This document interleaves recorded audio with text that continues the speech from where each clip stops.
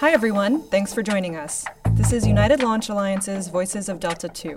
I'm Heather McFarland. And I'm her father, David McFarland. I'll begin by saying I'm relatively new to ULA, recently joining the communications team in Cape Canaveral, Florida. I say relatively because my dad here has been working in the space industry for 41 years. Not only since the beginning of ULA, but since the beginning of the Delta II rocket, which is what we're all here to talk about. But before we get started, I need to give a little background, and so does my dad. I'll let him start. ULA just launched the final Delta II rocket, the last one to end an amazing legacy. From the first launch on February 14, 1989, to the final launch on September 15, 2018, carrying NASA's ISAT-2 spacecraft. I agreed to help my daughter, Heather, take a look back into not only the development and history of this amazing rocket, but also into my experiences and the experiences of colleagues to tell our story. From joining ULA fresh out of college to becoming the chief engineer for launch operations and the anomaly chief during ULA countdowns, there's a lot of experiences I'm excited to share, and I know my teammates are too. Growing up on Florida's Space Coast, I learned a lot about this rocket and how people who worked on the program absolutely loved it.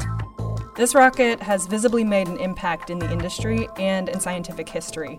I wanted to learn more about the program and especially learn about the people that made it so special. So I asked my dad to gather some of his Delta II friends to share their stories.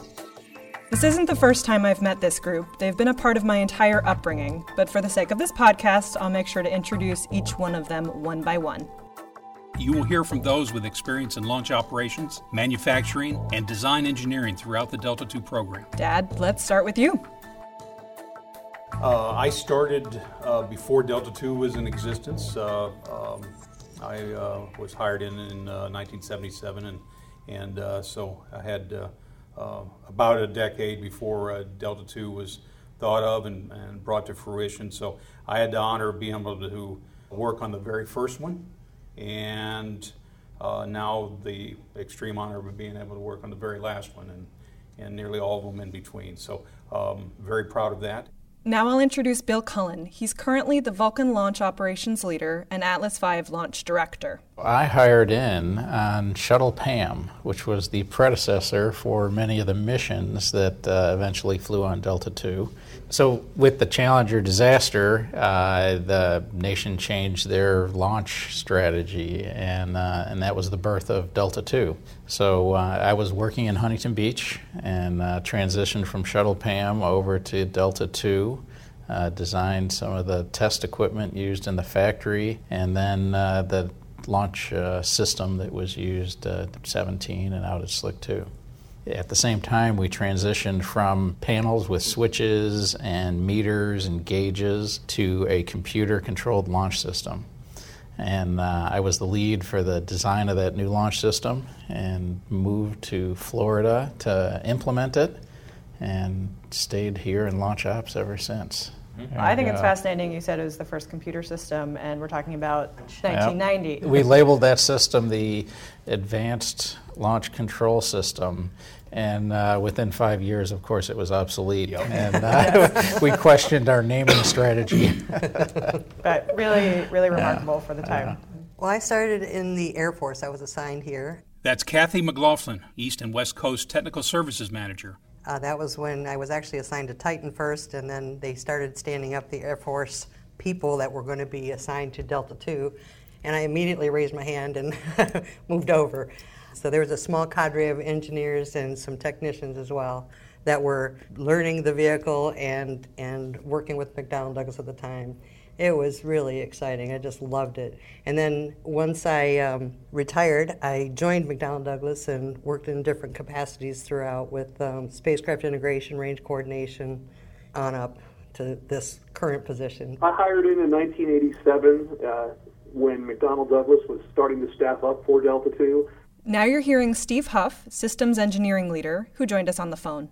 I moved to Huntington Beach, California, was a trajectory analysis and development engineer out there. I quickly realized my passion was more in the launch world and moved to Florida to be the guidance, navigation, and controls engineer. We called him the flight mechanics advisor at the time, the FMA. So I moved to Florida when we moved the first Delta horizontal processing from California to Florida. So I was part of the very first Delta II that got checked out in Florida. Still working all the Delta II launches through today. Paul Fratto joined on the phone as well. He's the electrical ground lead for Delta IV, and I started working with him in 1979. Well, I'm not as old as David, but I started on Delta, and then when Delta II came along in the late 80s, I was there for that, watched the build-up. They changed from the old push-button consoles up to this new computer-supported launch system, which was all brand new to us at the time. Of course, it moved us into the current century when we did that. So we moved from the old relay logic into the new computer logic. And that was a pretty exciting time. It was also a time of great learning and understanding of the new system. And then you always question, is this stuff really going to work? And of course it does. We're now going to hear from Dana Vandersarl, who works for Mission Assurance in the propulsion team out of our factory in Decatur, Alabama. My current role is I work for our government customer as a mission assurance person in the propulsion team. I got out of school and I saw a little bitty ad in the paper, and it said Rocket Factory in Pueblo, Colorado, in the Denver Post. It was just at the very beginning, and I made the right decision. I started in '87 with the Delta 181. We also did tests on all the different stages, the booster, the second stage, and the third stage. And I kept that job pretty well forever. I think I still do that job when I'm called upon it. I still did that job on ISAT too. This is Todd Gerkens. For the Delta II program, Todd is the propulsion system's chief engineer. Well, I joined the program about 2 weeks before the Challenger incident that initiated the procurement and development of Delta II. So I was there right before we started the proposal effort for Delta II. Actually, my wife, she was a McDonnell Douglas employee, and I met her as we were in a conference room watching a Delta launch on TV. So I met her at a Delta II launch. Our children were born, of course, as I worked on the Delta II program, because I've been on Delta II my entire career. It's bittersweet. I was, right before, and I'm able to see it right to the end. So my entire personal life has been wrapped around the Delta II rocket. So, from my understanding, all of you have pretty much been with the program since the beginning of it. Yes? Yep. Mm-hmm. Wow. That's absolutely incredible. It blew my mind that everyone we spoke with had worked with this rocket from the very beginning. They'd all been there since day one and are so loyal to the program, and now it was ending. I wanted to learn more about how they became so connected to this rocket and why they felt compelled to stay with it for years, some of which were very tough. At one point, we started talking about the Challenger tragedy, which is an important part of the history to touch on. It is important. This is the shuttle that broke apart a couple of minutes into flight in 1986. That event led to the Delta II gaining contracts for launch and a future for launching all sorts of payloads. Challenger happened, and within a few years, the Delta II launched for the first time, February 14th, 1989. What was it like having Challenger happen and then launching this vehicle within a couple of years after that?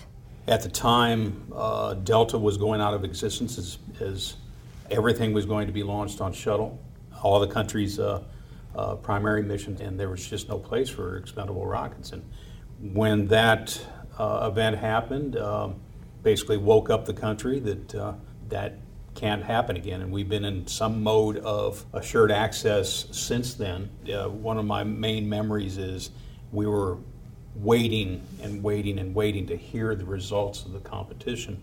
The Air Force had decided to award all 28 missions to McDonnell Douglas and the Delta II program, and the joy and the camaraderie we shared, just myself and my technicians, I wish there was film of it, because we were jumping and dancing and hugging. And being at that point of uncertainty and then hearing you on 28 missions, that must have been incredible. Incredible, yes. So my experience was going from Challenger and doing some rudimentary investigation activity there because we had a payload on orbiter. And then 178. We literally had no computers. That's right. We were using fax machines to communicate documents back at this time frame. Looking at what we have now with the tools that we did all this work with. But like you said, the way you work, it still remains. Not making assumptions, making sure nothing is left unturned, because the things you do every single day can have major impact. It sounds like everyone felt so strongly about the program, partially due to its incredible beginnings. I wondered about what it was like during some of those first missions, things they would do to make sure they were at their best before launch. Were there any traditions or superstitions around Delta II launches?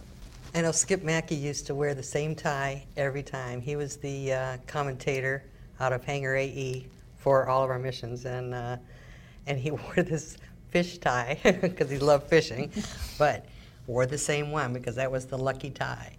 And then the Air Force's contractor that worked the facilities, they put a little tree for every launch up onto the MST. Mm-hmm. And the tie carries over to Woody Brecken, our hydraulics engineer, always wore the forbidden red tie for launch. The tradition was you don't wear red because it signifies not ready and don't go. And fire. Woody always wore a red tie. That was his tradition. My own personal tradition, I've always struggled with sinus issues. And being in the old blockhouse at Complex 17, I would frequently get a runny nose. I got in the habit of carrying a roll of toilet paper with me for launch. And to this day, runny nose or not, when I sit on console, I have my roll of toilet paper there with me. The launch day was always a special day. I would go in and maybe even the day before or so, and just have my paper procedure at the time, laid out. I'd have the right tabs in place. I'd have to have everything highlighted and marked, and I had to have that done. So it was kind of, you could say that's being prepared. I think it was being prepared, but it was also having a very conditional, this is the way I must do it because this way led me to success. Not me personally, but led our team to success. So I don't want to vary from this because I'll upset the ether. So you always have to do something a certain way. And that same behavior every day and every activity we do is part of what makes us successful. It was even more critical, back in the early days of Delta II for launch, because you have to remember the LCC on Delta II was in a blockhouse roughly 300 yards from the rocket when it lifted off. You couldn't rush back to your office if you needed a reference material. You were right there by the rocket while it was fueled and lifted off. Dad, clarify how close the blockhouse was to the launch pad. Approximately 800 feet. I couldn't believe that when we were talking about this, that the blockhouse was so close to the launch pad. Our launch control centers are now a few miles away from the launch pads, and you can definitely still feel the rumble. How did that feel, knowing that you were that close with a fueled rocket so close to you? Well, it was actually kind of neat because you felt the rumble. There's a little periscope. You could watch the launch on video, but through the periscope as well. And I thought it was really neat. Anybody who's attended a launch in Florida knows that, you could be 5 miles away and you still feel the rumble going through you. Yeah. It was visceral when that thing lifted off. You would feel it. Mm-hmm. Things would rattle. It was very surreal walking into the blockhouse. Oftentimes we were doing it at night. There were generators running with portable lights around, and being the launch control system guy, I had numerous schematics and such, and it would take me 3 trips to bring all my reference material in there, just listening to all the activity, all the other people going in and out, getting prepared. It was a very surreal experience, is what I remember. Yeah, I remember too. They wanted you to park down the road, and so I used to come in really early so I could be there for the tower roll and everything, and then get in my car, go around the back side of the tower so that I could just look at the rocket, just beautiful with the lights on it and everything, say goodbye. That was my tradition. The one thing we never did was cheer a good end of boost phase or cheer a good first burn of the second stage. We didn't cheer. There was no celebrating until the spacecraft separated. It was verboten to celebrate a milestone that wasn't spacecraft separation.